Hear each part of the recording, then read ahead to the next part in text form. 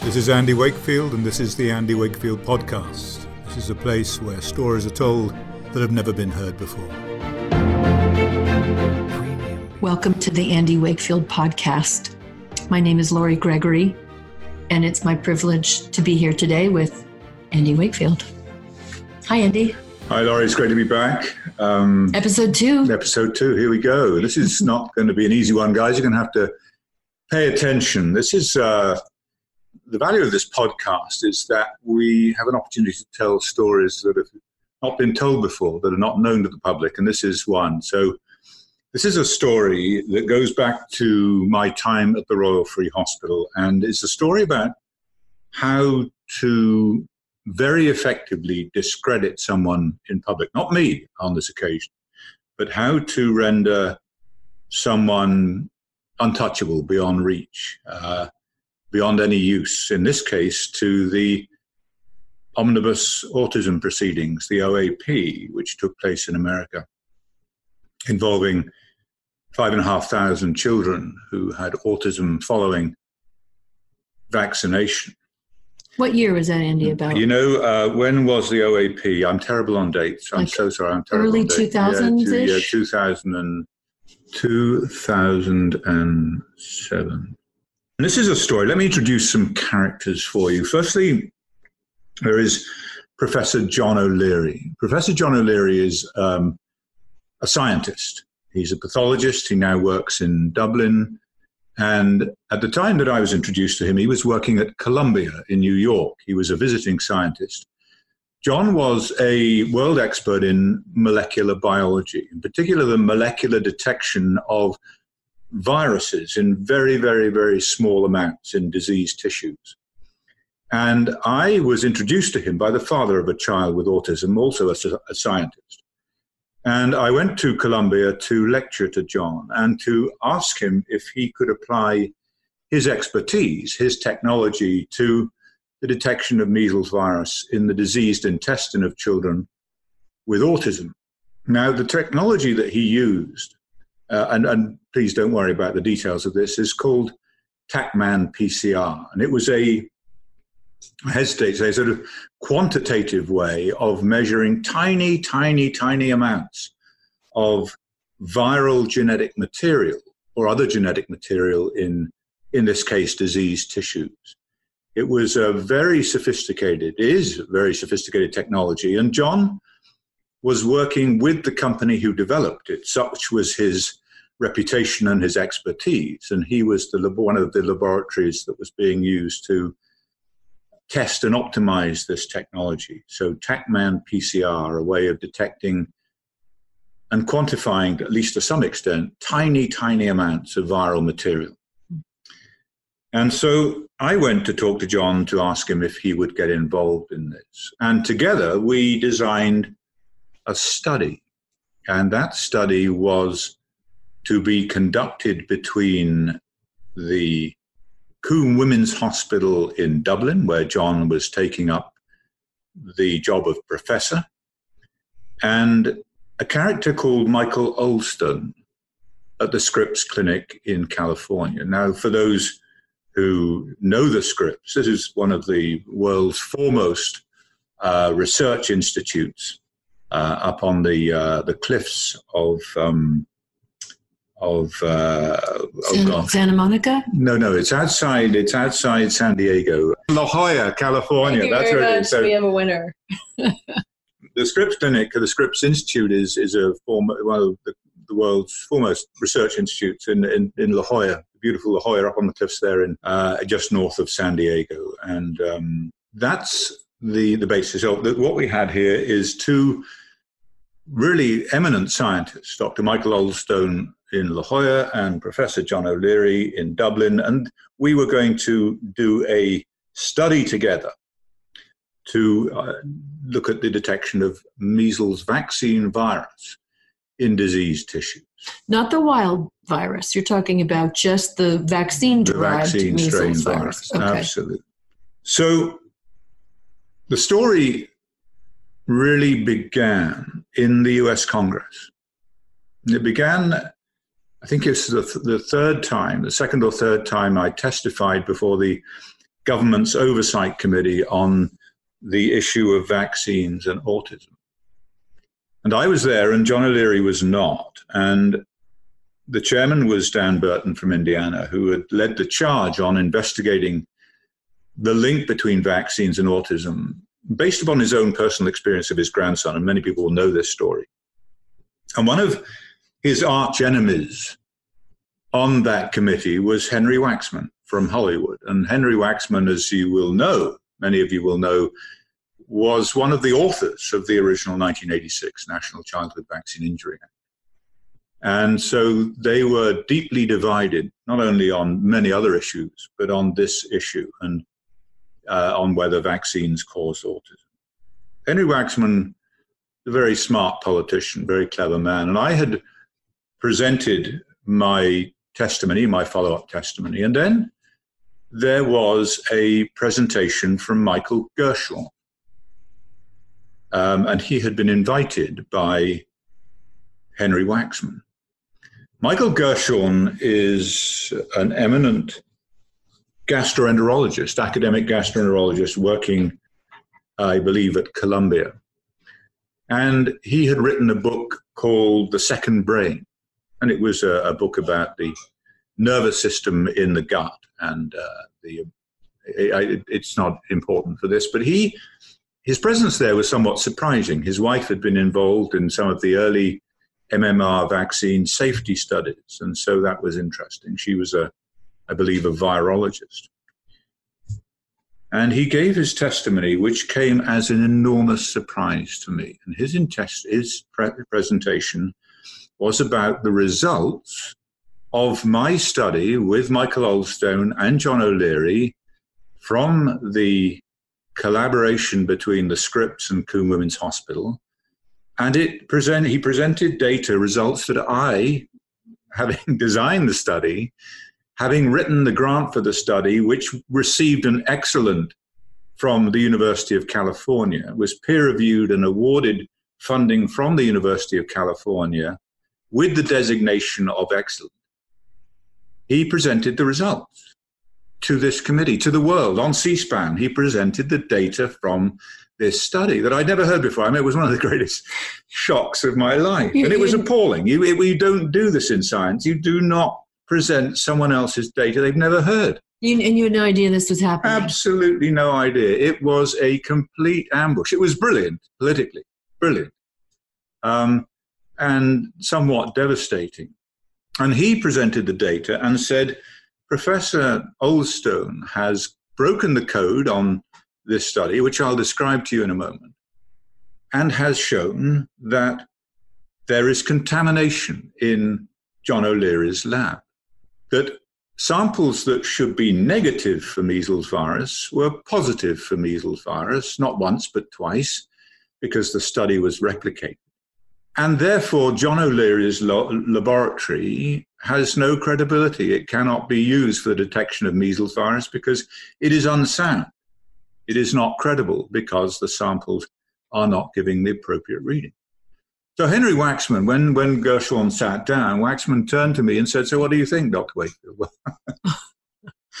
it's not often I'm lost for words, but I was on this occasion lost for words. I've relived this moment many times, and I've kind of scripted what I would have loved to have said, which was sort of, this is an outrage presenting this kind of information to the world when the person who designed the study and the study authors have not only given no permission, but had no knowledge that this was going to happen. Anyway, all of that's irrelevant because the impact of this was to have a huge effect upon the credibility of John O'Leary's lab. That was the intent. Absolutely was the intent. That was the precise intent. And it was very cleverly done in a political sense. It was outrageous in a scientific sense, but so what? They achieved their objective on which was broadcast effectively to the world, gone out on C-SPAN, and that was it. Now, you had published this paper already, correct? You had not published No, this was unpublished. These were unpublished data. So how did he get this data? Well, there's the question. This is an extraordinary story. So hang in there. Right, here's the study. Let me describe the study to you. And tell our listeners, too, who aren't scientists, sort of what the process is. You do a study, you publish usually in a peer-reviewed journal, right? Yeah. And then you'll go and present at a conference once you've published and released your data to the world, correct? That's the basic? That's the essence of it. So the study was this, that John O'Leary had this exquisitely sensitive technology for detecting, for example, measles virus genetic material in diseased tissue. Michael Oldstone, in his lab, had developed a transgenic mouse, a sort of mutated mouse, that had encoded into its gene the measles virus receptor, the human or the primate measles virus receptor. Now, measles is a primate virus. It doesn't infect subprimate species. So it'll infect monkeys, it'll infect apes, it'll infect humans. It will not infect subprimate species like mice. But if you take the human receptor for measles virus that allows it to get into cells and you encode that into the gene of these mice, then you can do it. And that's what he'd done. And he produced some extraordinary studies showing that he could infect selectively the brain of these mice or different tissues of these mice. So he had a model, a small animal model for looking at measles virus pathology, measles virus pathogenesis. So that's why we teamed these two people together, that there would be John taking these tissues, these extracts from Michael Oldstone. Michael Oldstone's laboratory would infect mice who had this measles receptor, and he would sham infect a control population of mice without measles virus, and then he would isolate the genetic material from the cells of these animals. He would give them a code number. He'd mix them all up, the controls and those that had the measles receptor with the measles virus exposure. He'd mix them all up. He'd send them to John O'Leary's laboratory with just that code number so that John O'Leary had no idea which ones were infected and which ones were uninfected. And he would analyze them using his exquisitely sensitive technology. And then he'd report the results back to Oldstone. And then Oldstone would send all of those same tissues all over again, all of those extracts all over again, and he'd mix them up and give them a different number. So John O'Leary would analyze them again, and they'd send them back, the results back, and then they would see, one, whether the results matched up from the two studies, and two, whether John O'Leary had correctly identified those that were infected with measles and those that were not infected with measles. And at the same time, we were able to take the tissues and look down the microscope and see whether there was disease associated with the presence of measles virus in the intestine and the brain, for example. Sounds like a great plan. So it was a very sophisticated study, and the University of California had given it an excellent, and it was wonderful. And so we did it, and these are the data that were presented. And they said in these replicate studies, Michael Oldstone found that John O'Leary had got it wrong, that there was measles virus in samples that shouldn't have had measles virus. And so John O'Leary's lab was no good. And that was bad news, because John O'Leary's lab was being used to analyze tissues from children in the American legal proceedings in the OAP. So that really put a spike into the credibility of John O'Leary's lab in that context. And that was the purpose. That clearly. Was the absolute purpose from the very beginning. So how did all this come to pass? Was it true? What happened? So in a state of some surprise and shock, I returned to England and I flew to John O'Leary's home in Dublin. I sat down in his kitchen with him. I said, John, what has happened? This is what has just been presented. Of course, he was furious. John's a big fellow and he gets very red, and he was furious. And because this was a terrible violation of scientific ethics. And we both knew the purpose of it. But what John had done is, in his kitchen, he produced for me 2 extremely detailed spreadsheets from these 2 studies, the 2 replicate studies that had been done with Michael Oldstone. And in those spreadsheets, he had identified the decoded samples where you had the mice, infected or uninfected, and whether they were positive for measles virus or not, and what the level of measles virus was in those samples.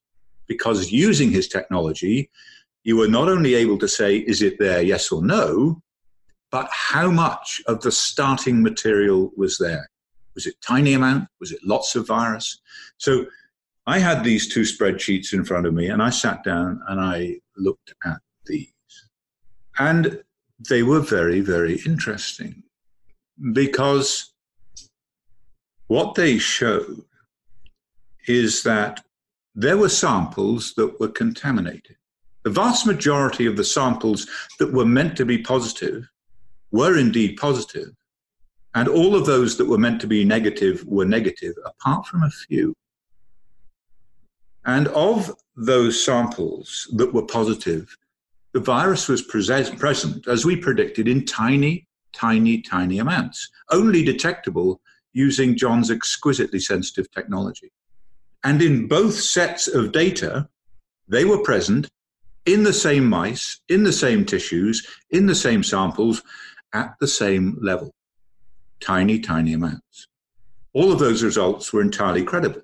And the vast majority of uninfected mouse extracts were negative, except a few. Now, here's the issue. Here's the clue to what was going on. In those samples, there were two different genes that were being measured. I think it was the hemagglutinin and fusion genes of measles virus. And these have unique sequences that allow you to determine not only whether it's there, but what strain the virus is.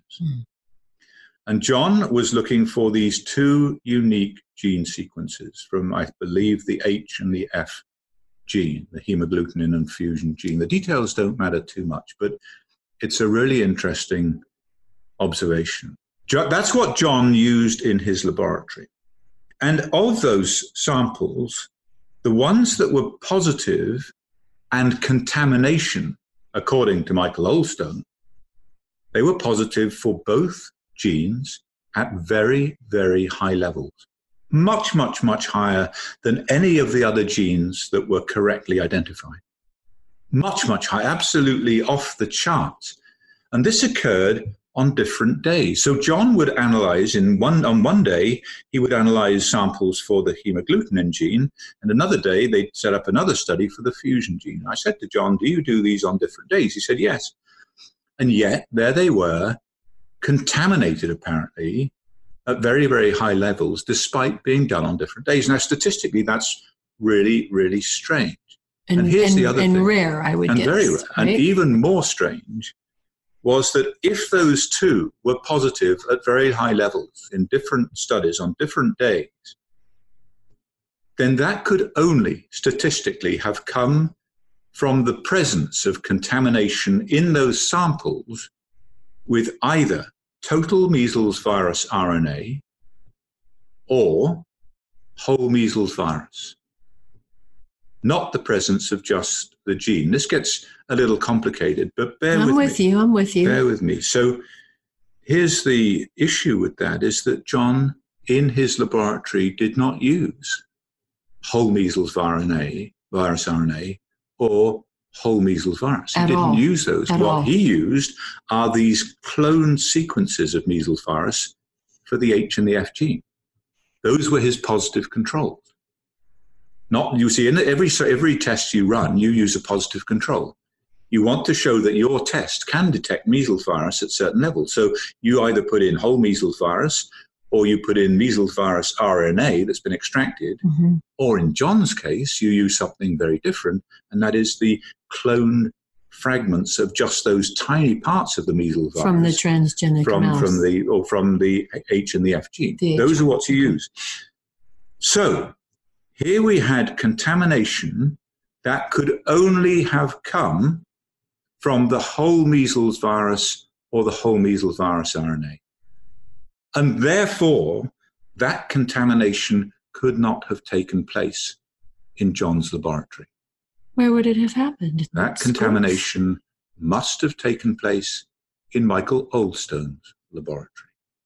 In other words, the samples had been sent to John O'Leary already contaminated.